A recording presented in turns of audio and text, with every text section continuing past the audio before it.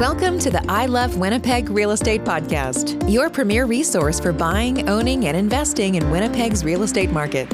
And now, here's your host, Adrian Schultz, who loves all things real estate, property management, and mortgage financing. I'm joined today by Whelan Sutherland on the I Love Winnipeg Real Estate Podcast. Welcome, Whelan. Hey, good to be here. Thank you so much. What is your role in the overall former Capion Barracks development? Well, I'm currently the chief executive officer, so I oversee the Treaty One Development Corporation, and the T1DC, as we like to call it. My primary focus is since our inception in 2018, is basically just to organize our communities and create that unified front and be able to position us to develop the property. So a lot of exciting things, and then there's another faction, which is our Treaty One Nation. And the nation there is designed to create our governance structure, to implement our constitution, and basically give the ability of our Treaty One First Nations to work well and in unison with each other. Now, I think the street name for this, it's called an urban reserve, but I believe you've come up with a more sophisticated term. How are you referring to this? Well, we call it an urban economic development zone. And again, just addressing the elephant in the room, there are some negative connotations that have developed, and we see it all over the place. I mean, with any developer, I'm sure that you as a developer have run into, negative comments and things like that. And the way that we're combating it is through information. So we've found, and we're very, very fortunate that it is a very prime real estate property. And with the proper information, we've changed a lot of minds already. So I'm very proud of that. And are there other organizations involved with it, or is it just Treaty One and its organizations attached? No, there are. 160 acres in total. 50 of those acres have been allotted to Canada Lands Company. And with Canada Lands, we have a really good relationship with them. I'm sure, for those of you that don't know, they're Canada's developer. And what we liked about them is they're well capitalized. They have a good track record, and they've developed properties and increased the value of those properties. So that adds a lot of confidence for us as new players in the game to come out. So we do have a really, really good, strong relationship with them. And our primary focus right now for the development is below grade. So we're working with them. We are partnered with them to ensure that all the facilities have water and sewer and anything else that's required to address those areas. On a high-level overview perspective, perhaps bird's eye view, what kind of things can the community expect to see on the development or on the land in the near future? Well, you know what? I got to speak a little vaguely. It's going to be multi-use for sure. Right now we do have, and we are finalizing our master plan. It should be unveiled, the final draft unveiled to the general public end of February. And with that, we're looking at retail, commercial, and philanthropic. We want community events to happen in the facility. We were very happy to announce that we're working with the University of Manitoba's architect students, and they've donated their time to be able to work with us on developing the green spaces in that area. There are retention ponds, and we want to make it a very fine place to come and live, play, eat, shop, and just enjoy the general environment. So we do have a plan, which we're going to unveil. We have been working on Block A. I wish, for the folks out there, but if you visit our website, you'll be able to see it, the breakdown, Block A, B, C, D, and E. And right now, Block A is primarily our development. And as developers, as Treaty One, our main focus there is to develop that area and for the benefit of our Treaty One communities. For expected timeline, when would the first physical building be erected? Well, going back again at the very, very high bird's eye view level, we're making a few assumptions. Obviously, our 150-year anniversary is coming up the anniversary on August 3rd of 2021, 150 years since the signing of the original Treaty One.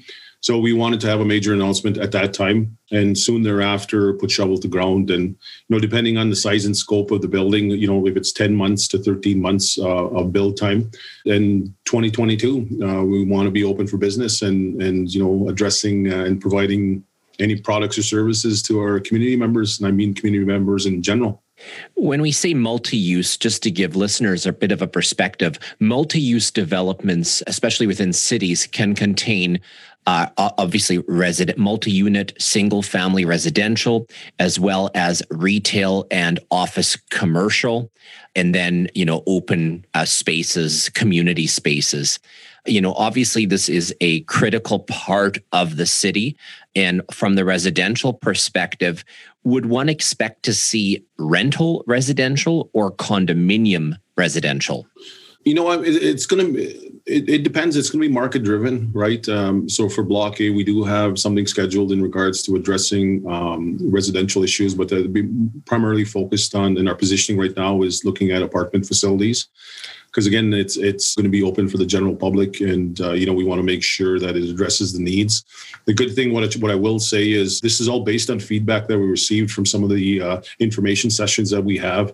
We have a podcast as well and we have a Messengers radio or a Messengers show that we have on Facebook, and we do a Messengers radio show on NCIFM. And we did have an information session, and we had about 600 people attend at the site last year. And we had questionnaires, and some of the questionnaires that we received, again, at the beginning, people were very, very honest in their feelings, and, there was, what they required was a lot of information. So once we did and addressed that, we had another questionnaire, and it actually changed the minds of people. So does someone have to be First Nations to live on the property or to work on the property? Absolutely not. No, it's an urban economic development zone. And if you look at other key strategic areas throughout Canada, using Saskatchewan as an example, they have 61, I think there's 66 now, urban economic development zones operating. And thriving.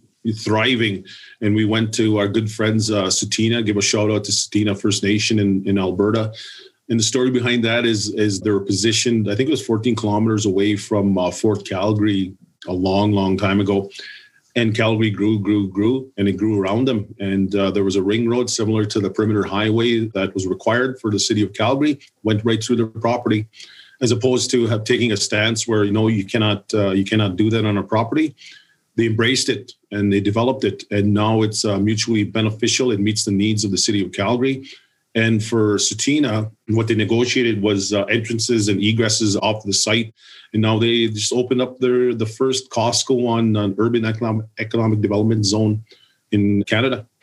So such a zone really gets fully integrated and woven into the fabric of the community as a whole. It is not squared off, in its own. It becomes part of the community very rapidly. And is that a fair statement? It is absolutely a fair statement. It's integrated right into the process. The average person will never know unless you check your history. You'll understand a little bit more in regards to understanding the differences in the land. But for the average person coming into shop, they'll never know. Yeah. What are the primary benefits to the community as a whole? Well, you know what? I'll start off with the city of Winnipeg. Obviously, we were looking at this as an economic stimulant to the city of Winnipeg. I mean, there are obviously going to be municipal services that they're going to be collecting. Again, that's something that we're very committed to because, you need services, you need emergency, you need water, sewer, all that good stuff. So we're in the process of doing that.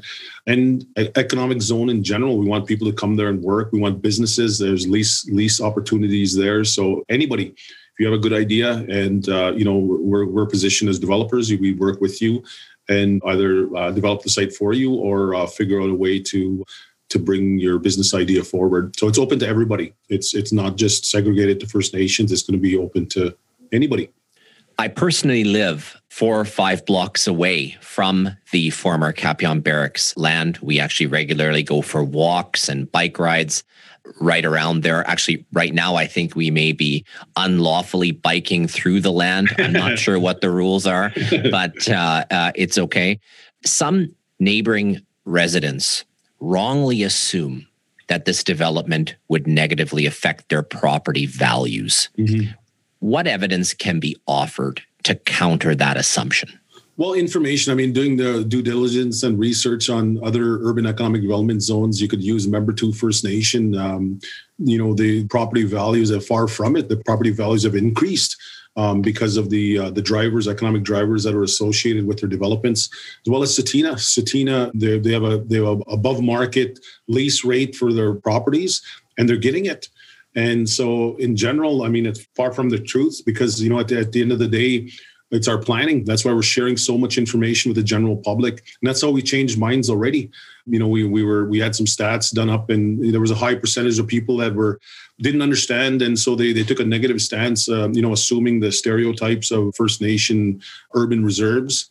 And once we start sharing information and they had access to our plans and our master plan and all that good stuff, it actually changed minds. So we're in the single digits now in regards to the negative feedback that we're receiving. So I'm, and forgive if it's politically incorrect, but I would say that it was before it was First Nation land, and it certainly is again now what it was in between. Well, it was being used by government, but I would argue that you have a high level of appreciation for land, for the country, for nature.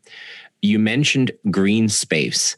And I guess given that this is a First Nation project, can you elaborate what the community can see perhaps, or what they could hope to expect in green space and in maintaining a natural element to the development?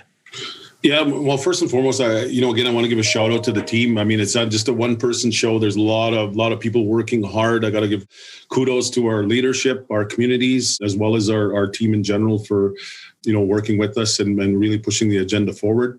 So with that, again, going back to the information and due diligence that we have been conducting and feedback from the neighborhood in the area, Tuxedo, as well as everybody in the general vicinity, and ensuring that those green spaces are fully utilized and there's a functionality from a business perspective for them, like the retention ponds. There's a reason why they're there. However, they could be beautiful. They could be a place for people to go and sit and feed the ducks or the geese or whatever's in swimming in the pond. And really, at the end of the day, the average person would say, well, those are lost leaders. Well, not for us. Those are drivers for us. We want to make sure that people that come and walk and enjoy nature.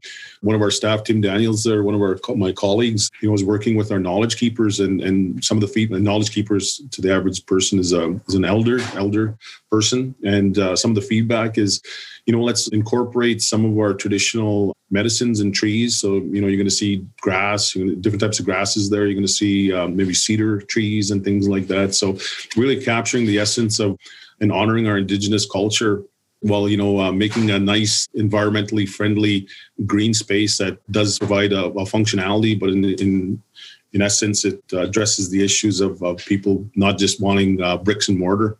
Yeah, it will not just be a cement jungle. It will not be a cement jungle. It'll be very, very integrated. And that's why, this master plan, again, there's so many people that I could thank. It'll be a long list. However, the master plan we took very, very seriously, and we put a lot of work, time, and effort into it, and a lot of feedback. But COVID, I mean, that's why we're probably doing this right now, but COVID has really affected us. But we've adapted. We're resilient. We've adapted to the environment, and we've been addressing issues and concerns through these type of mediums, and they've been working well. In every episode, we try to close by asking, what do you love about Winnipeg real estate? But for you, better yet, what do you love about having a First Nation urban economic development zone in Winnipeg? And there's two things to that. One is, I love the openness of the city of Winnipeg. They do recognize that it is coming, and embracing it is the main thing. And, providing us that open dialogue to be able to discuss and address issues if there are, and work it out. At the end of the day, we're here for the betterment of the city of Winnipeg. We're primarily here as well to better our First Nation economic development in our communities. But I really, really enjoy the resiliency of the city of Winnipeg. I love it. I live in the city. I live in the heart of Winnipeg and Transcona. So, and I'm a Jets fan. But overall, we recognize the importance of unity and working together. And that's why we're here. We want to make sure that at the end of the day, we're building a place, like I said earlier, where people can come live, play, shop, and do whatever it is. And it will be that place, the place to be. Whelan, I think that the city is blessed to have such a project going on. I'm grateful that you spent this time with us. And for people who want to learn more and educate themselves on this, where can they find information? They could visit us on our website, www.treaty, the number one, so the number one.ca, so www.treaty1.ca. We have a whole slew of information. You could find out about who we are. You could find out and be briefed on all the messengers, radio shows, and newsletters that we have out to the general public. And there's links there to Canada Lands Company. So you could click on our website. There's a link there directly to Canada Lands, so you could learn more about them. And you can follow us on Facebook and Twitter, Treaty One Development Corporation. And so that's the best ways to keep track of us. And there are links there as well. If you have any questions, comments, or concerns, you could send us an email and it will be addressed. Thank you again. That was Whelan Sutherland, CEO of Treaty One Development Corporation, partner in and lead in the former Capion Barracks development in Winnipeg. Thanks again. Thanks for listening to the I Love Winnipeg Real Estate Podcast. If you like this episode, please subscribe and give us a rating, which will help us reach more listeners. Until next time, connect with us on social media and online at ilovewinnipegrealestate.ca.